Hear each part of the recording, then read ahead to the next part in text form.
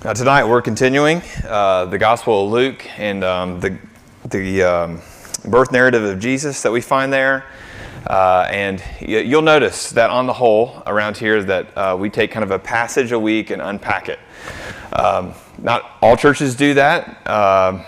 And the biggest reason that I do that for you guys is because it's very much training you how to read your Bible yourself all the rest of the week. That if you want to know how to read the Bible, the worst approach is to just wake up tomorrow morning or before you go to bed tonight and just open up to some random page and read a chapter.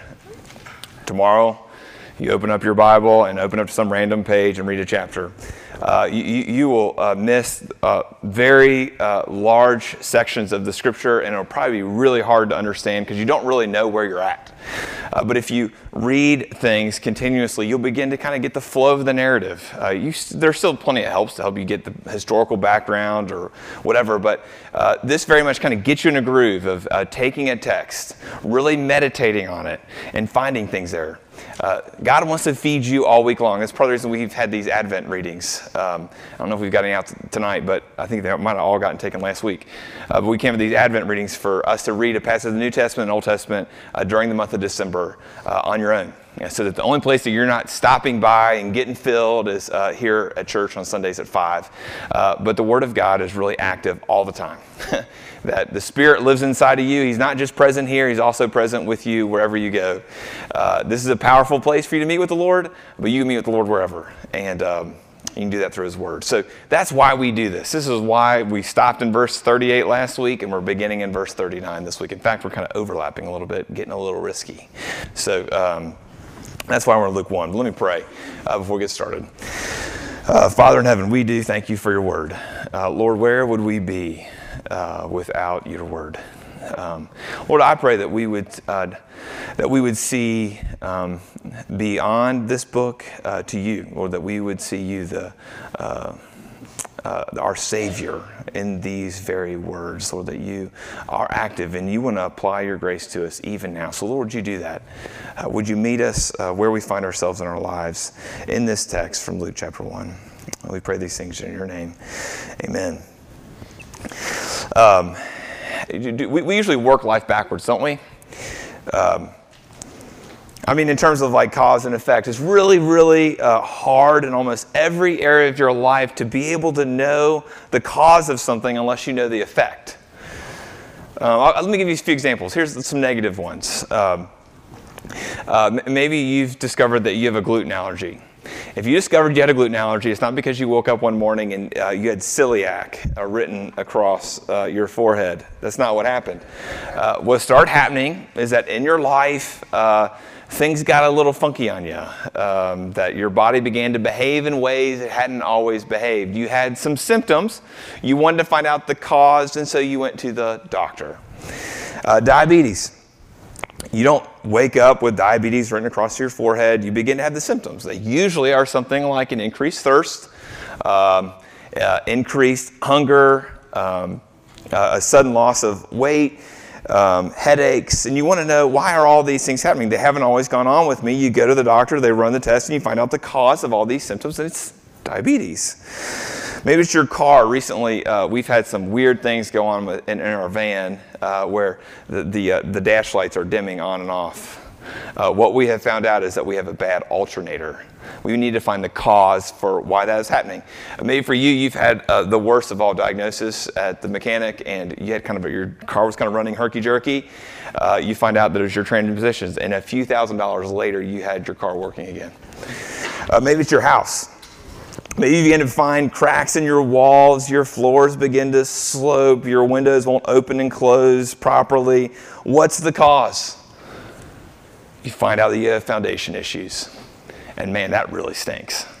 That's why renting is awesome. It's because you can't have foundation issues and you get stuck with a bill. These are all depressing. So let me give you some positive ones. How do you know you're dealing with a healthy tree? Well, you know you're dealing with a healthy tree when you have strong bark where it doesn't peel off. You know you've got a healthy tree when you see new growth coming from the limbs. You know you've got a healthy tree when the leaves are abundant. Those are the symptoms of a healthy tree. How about a healthy dog? I thought this was hilarious. I know nothing about dogs. I wouldn't say I hate dogs, but I've got a I've got a thing that I'm not crazy about them. You can hate me later. But I found out that dogs are healthy when they've got fresh breath, when they've got kind of a clean and shiny coat, when they have consistent lean weight, when they're alert and engaged, when they have clean and odor-free ears.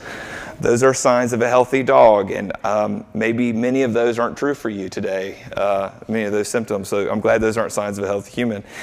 That's a healthy dog, but you get the point. So much of your life is unclear. You don't know the causes for all the symptoms that are going on. How do you know if your children are healthy? How do you know your marriage is healthy? How do you know your dating relationship is healthy? How do you know that your friendship is healthy? It's really tough. That's why we're drawn to blog titles that say something like marriage happiness, 7 signs that your relationship will last, because we want life to be less blurry. Now, you enter the realm of the divine. You get into theology. You get into this God stuff, and it's equally hard work. It's very subjective. But the good news is that the scriptures give us some help. The birth narrative of Jesus here in Luke chapter 1 gives us some snapshots of what it looks like when Jesus enters the equation. When Jesus is in your life, what are the signs? What are the marks of Jesus being there? If Jesus is the cause, then what are the effects? Well, that's what we see in Luke chapter 1. So let's read it together. And Mary said, "Behold, I am the servant of the Lord. Let it be to me according to your word." And the angel departed from her. In those days, Mary arose and went with haste into the hill country to a town in Judah. And she entered the house of Zechariah and greeted Elizabeth. And when Elizabeth heard the greeting of Mary, the baby leaped in her womb. And Elizabeth was filled with the Holy Spirit. And she exclaimed with a loud cry, "Blessed are you among women, and blessed is the fruit of your womb. And why is this granted to me, that the mother of my Lord should come to me? For behold, when the sound of your greeting came to my ears, the baby in my womb leaped for joy. And blessed is she who believed that there would be fulfillment of what was spoken to her from the Lord." The word of the Lord. What we see in this passage are 3 figures. You see Mary, you see Elizabeth, and you see John. In Mary, you're going to see the mark of faith. In John, you're going to see the mark of joy. And in Elizabeth, you're going to see the mark of humility. And the same is true for us. When we know that Jesus has come on the scene in our lives, then faith, joy, and humility are present in us. They are symptoms, they are marks, they are signs of which Jesus is the cause. Let's look at Mary first. Let's look at faith. In the previous passage, what we looked at last week, we saw that Mary received this very surprising announcement that she was going to give birth to God, even though she was a virgin. And she responded in the last verse of the passage we looked at last week with verse 38. In verse 38, look at it. She says, "I am the servant of the Lord. May it be unto me according to your word." You see what happens here. She's passive. She receives this word. She didn't ask for this privilege. She wasn't given this promise that if she met certain conditions, that then this promise would come true. She just responds with faith. Pure and simple faith. That's a really good example of the way in which we come to faith. Jesus just shows up. He takes residence in us. We weren't asked. We weren't given any conditions. And here he is. And as I read this passage this week, I remembered my friend Chris. Chris was in our fellowship for a while. Chris moved to Colorado, and I met Chris when he was a freshman in college. I was working for a campus ministry, and one of the things that we did during freshman orientation is that we had all these events where we would meet freshmen, and one of them we just called field games. That wasn't anything real special. We played some ultimate frisbee, flag football, volleyball, soccer. I mean, just that kind of stuff. I wouldn't play. I didn't want to sweat. And Chris came as a freshman, and he had been a soccer player all growing up, and so he comes with his cleats, and he plays soccer. And everybody who came, we put out there that, our campus ministry meeting happened on Wednesdays in the Student Center in room 211. We'd love for you to come out. Well, Chris really hadn't grown up much around the church or anything like the campus ministry that I was a part of, and he just showed up that Wednesday night, Student Center, room 211, and he had those soccer bags that all soccer players have. They had the drawstring at the top, you know what I'm talking about, the nylon bags, and in them he had cleats because he thought he was showing up to a soccer meeting. And what he wasn't expecting is that he was going to show up to a campus ministry meeting where we sang a couple songs, and I got up and talked from the Bible about Jesus. And within those first few weeks, Chris had become a Christian. He'd come to faith. That's the last thing he was looking for when he was a freshman. That's the last thing he thought he was going to show up at when he brought cleats to our meeting. And for many of us, isn't that how you came to faith too? It was a surprise to you. You weren't asking for it. It was completely passive on your part. But not long after faith is passive, it gets active very quickly. You see verse 39. She receives this word passively, and in verse 39, it says that Mary arose and went with haste. It means that she was in a hurry to go where she was going. And where she had to go, she was going from Nazareth to a town in Judah, and that was anywhere from 80 to 100 miles away. She's this newly pregnant 12 to 14-year-old girl, and she goes on a 3-day journey to go visit her cousin, Elizabeth. So you see that her faith has taken on this energy, this dynamism, this spryness, even though her faith began as something very passive. See, our faith, it becomes active as we begin to live this new life of love and adventure with God. And Martin Luther, he says this, he says, works are necessary for salvation, but they do not cause salvation. For faith alone gives life. Faith alone justifies, but a justified person with faith alone would be a monstrosity, which never exists in the kingdom of grace. End quote. Did you catch that? What he's saying is that our good works accompany our faith as an expression of our gratitude for the glorious work that God did in Christ. That's impossible for our faith to only and to always be passive. That's how it starts, but it gets moving quickly. But for all of us, we all fall off this proverbial horse of a passive faith and an active faith in two ways. We confuse this relationship between faith and works. You confuse their proper order, and sometimes we think it goes something like this: if I do good stuff, then God will bless me.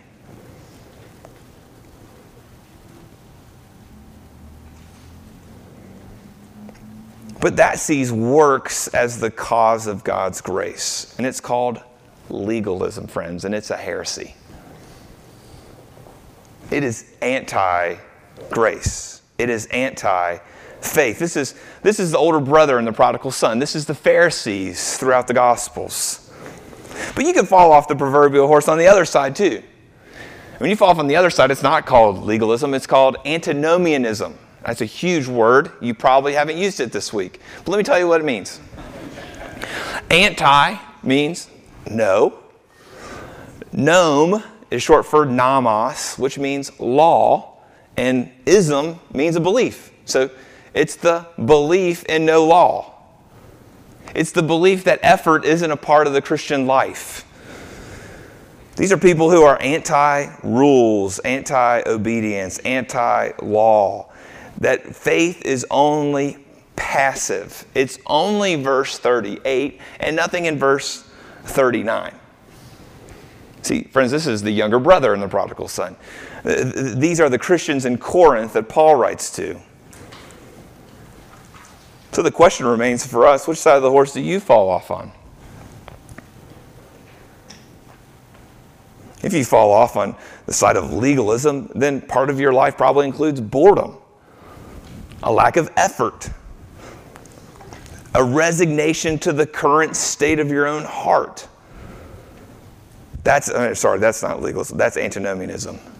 If you're bored, if you lack effort, if you've resigned to the current state of your heart, you're an antinomian. But on the other side, if you're a legalist, that anxiety, judgmentalism, and a commitment to principles, those are telltale signs that you're a legalist.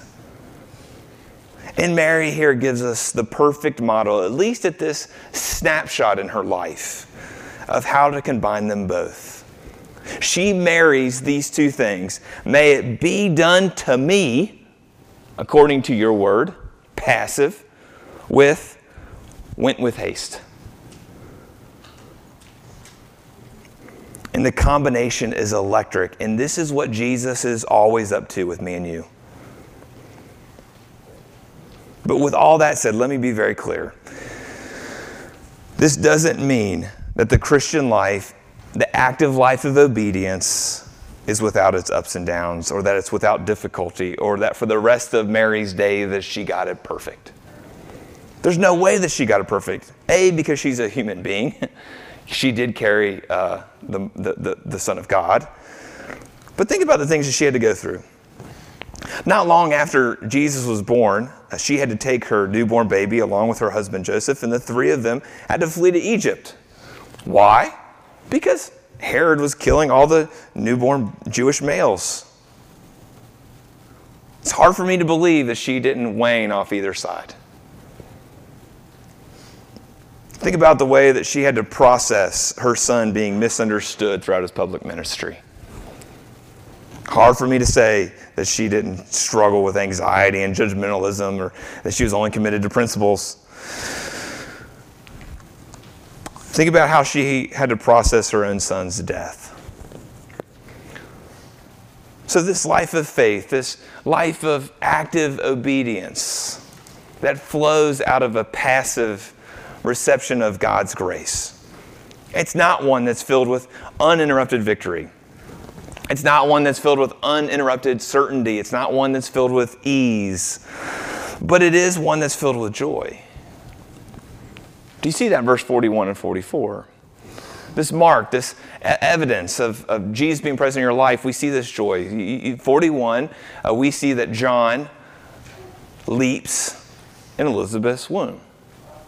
Now, John's 6 months. He's a 6-month fetus at this point. He's probably about 2 pounds, probably about 12 inches long. And this isn't just a normal kind of kick in the ribs that moms receive during their pregnancy. This is a leap for joy. And that's what you see in verse 44. Do you see at the very end of 44, it says, the baby in my womb leaped for joy. So Elizabeth knew this wasn't just some ordinary movement within her belly.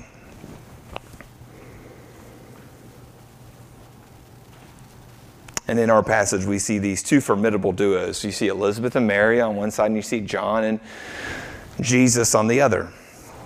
Elizabeth and Mary, they're cousins. One's advanced in years, and Mary's 12 to 14 years old. And what they have in common is that they both miraculously conceive. Mary conceives from the Holy Spirit. Elizabeth conceives in the midst of her barrenness. And these two boys would grow up to both be key figures in God's plan of redemption. John the Baptist was going to be the foreteller of Jesus. He was going to be the one who would tell anybody who would listen that the Messiah is on his way. And that's what he did. And the very first time that he sets his eyes on Jesus, this is the first time he's in the presence of Jesus. First time he's in the presence of Jesus is right here. But the first time he sets his eyes on Jesus, in John chapter 1, verse 29, he says this, "Behold, the Son of God, who's come to take away the sins of the world." He's exclaiming this with joy. He's the one who leaps in utero here in Luke chapter 1.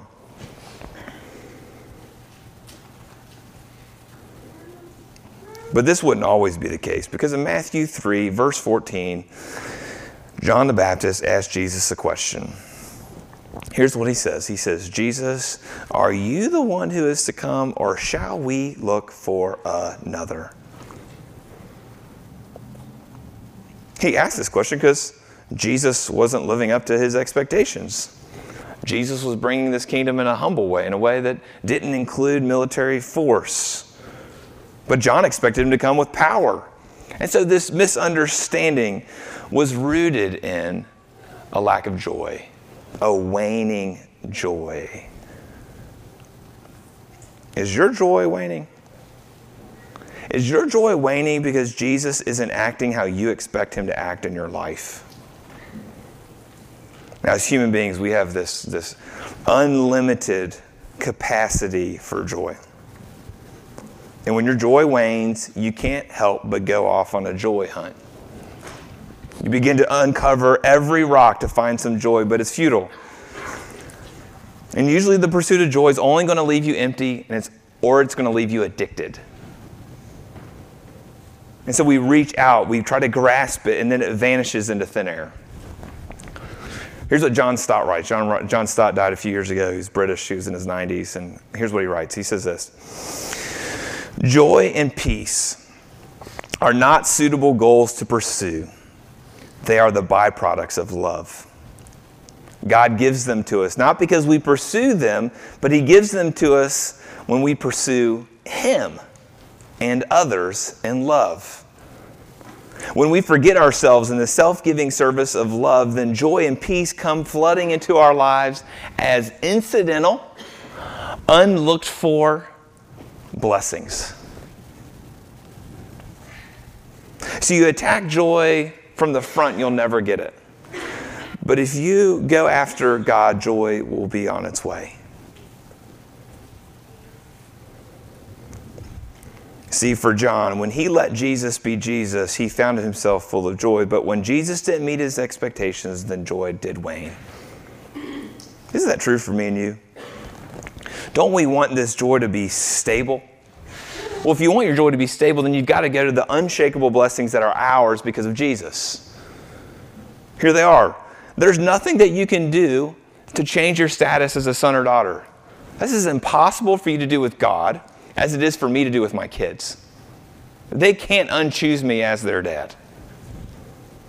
Neither can you unchoose God because he has set his affection on you. It's impossible for your sins that were once forgiven to become unforgiven. It's impossible to halt the train of redemption from reaching its destination once it's left the station. If you're on the train, you can't get off. You're guaranteed to be completely redeemed one day. Brothers and sisters, even in the midst of your suffering, even when Jesus isn't meeting your expectations, even in the midst of your relapse, in the midst of your season of depression, joy can be yours because the benefits of salvation are sure.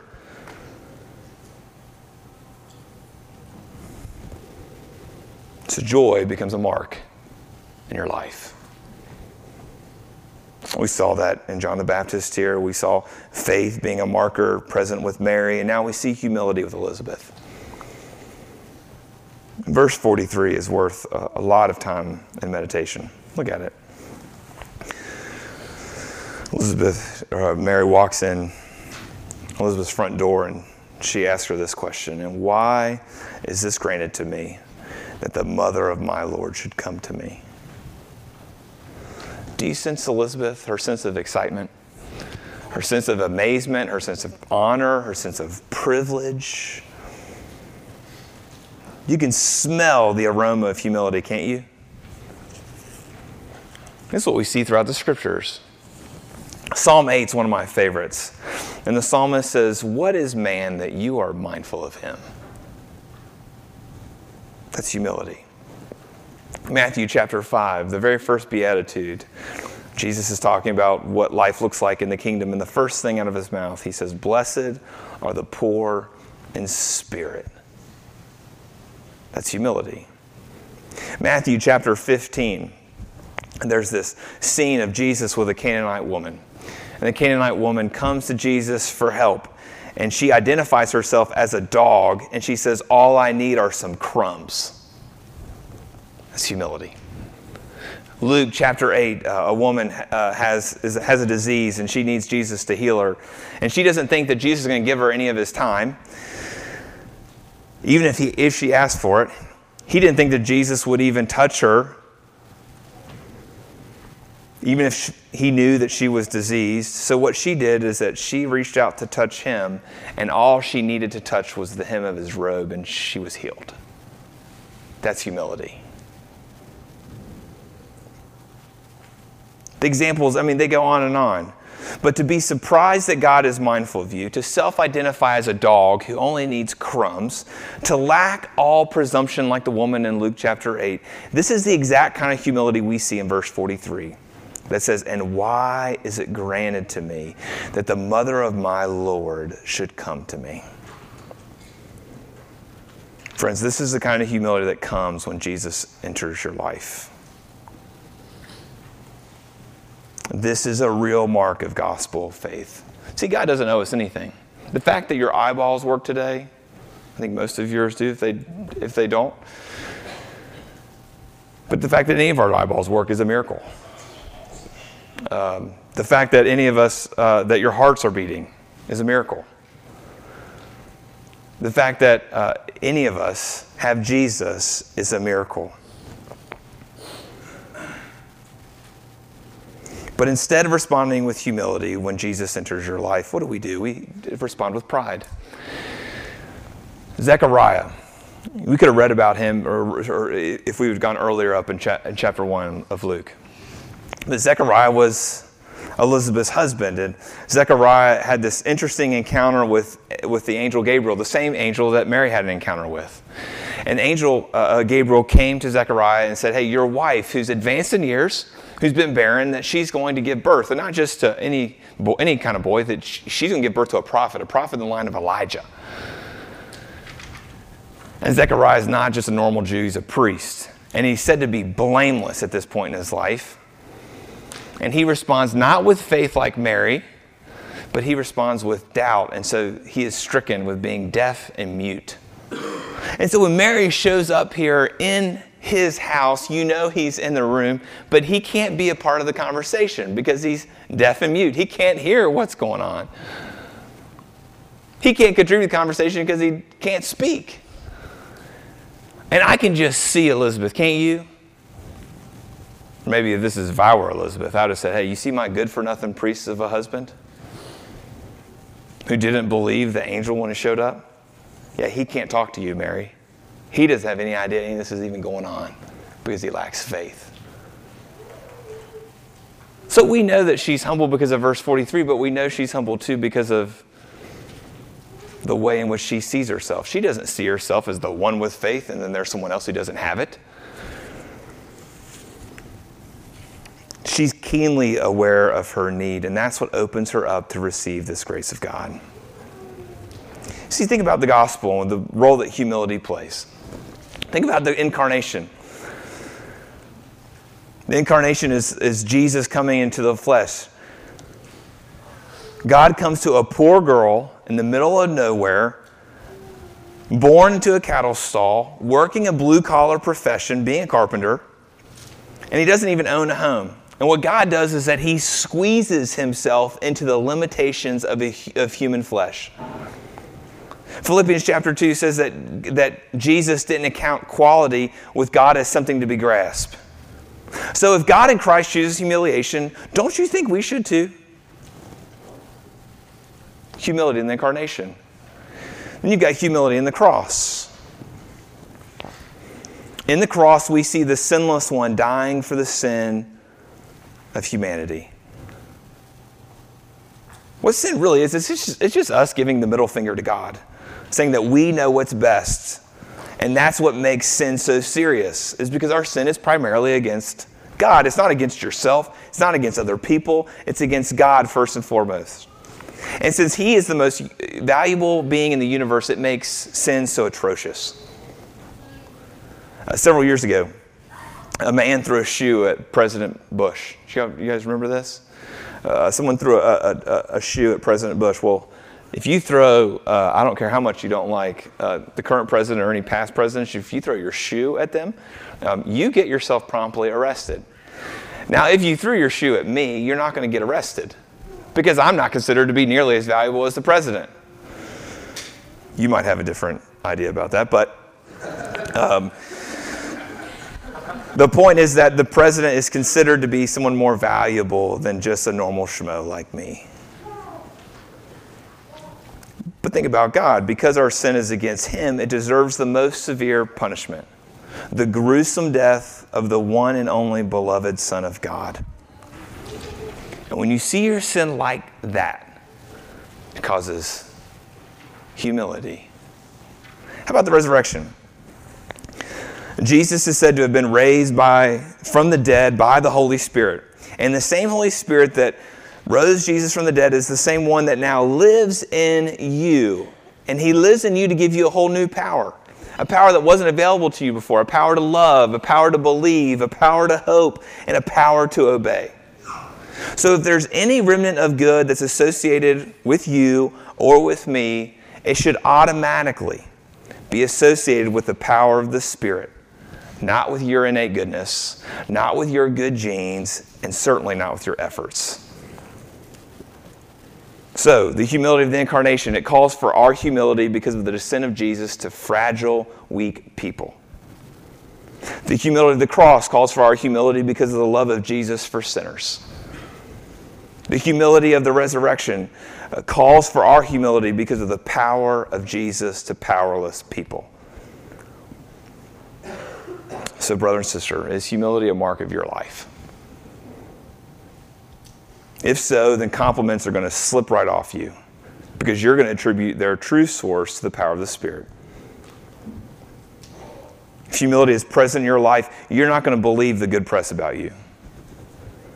If humility is present in your life, you're thinking of God and others, and you've gained this sense of self-forgetfulness. That's humility. How about joy? Do the unshakable blessings of being a child of God dominate your life? Do they dominate your life to the degree that joy can remain even in the midst of trial? Or take faith. Which side of the horse have you fallen off on? Do you tend to be a legalist? Anxious, judgmental, committed to your principles? Or do you tend to be an antinomian? Accept the current state of things of your heart. Bored, lacking effort. Well, friends, what we saw with all three of these characters is that these things wax and wane in their life, and they'll wax and wane in your life too. But are they present? See, faith, joy, and humility, that's what Jesus is after in your life. That's what he's up to. And may he cultivate these as we await his second coming. Let's pray.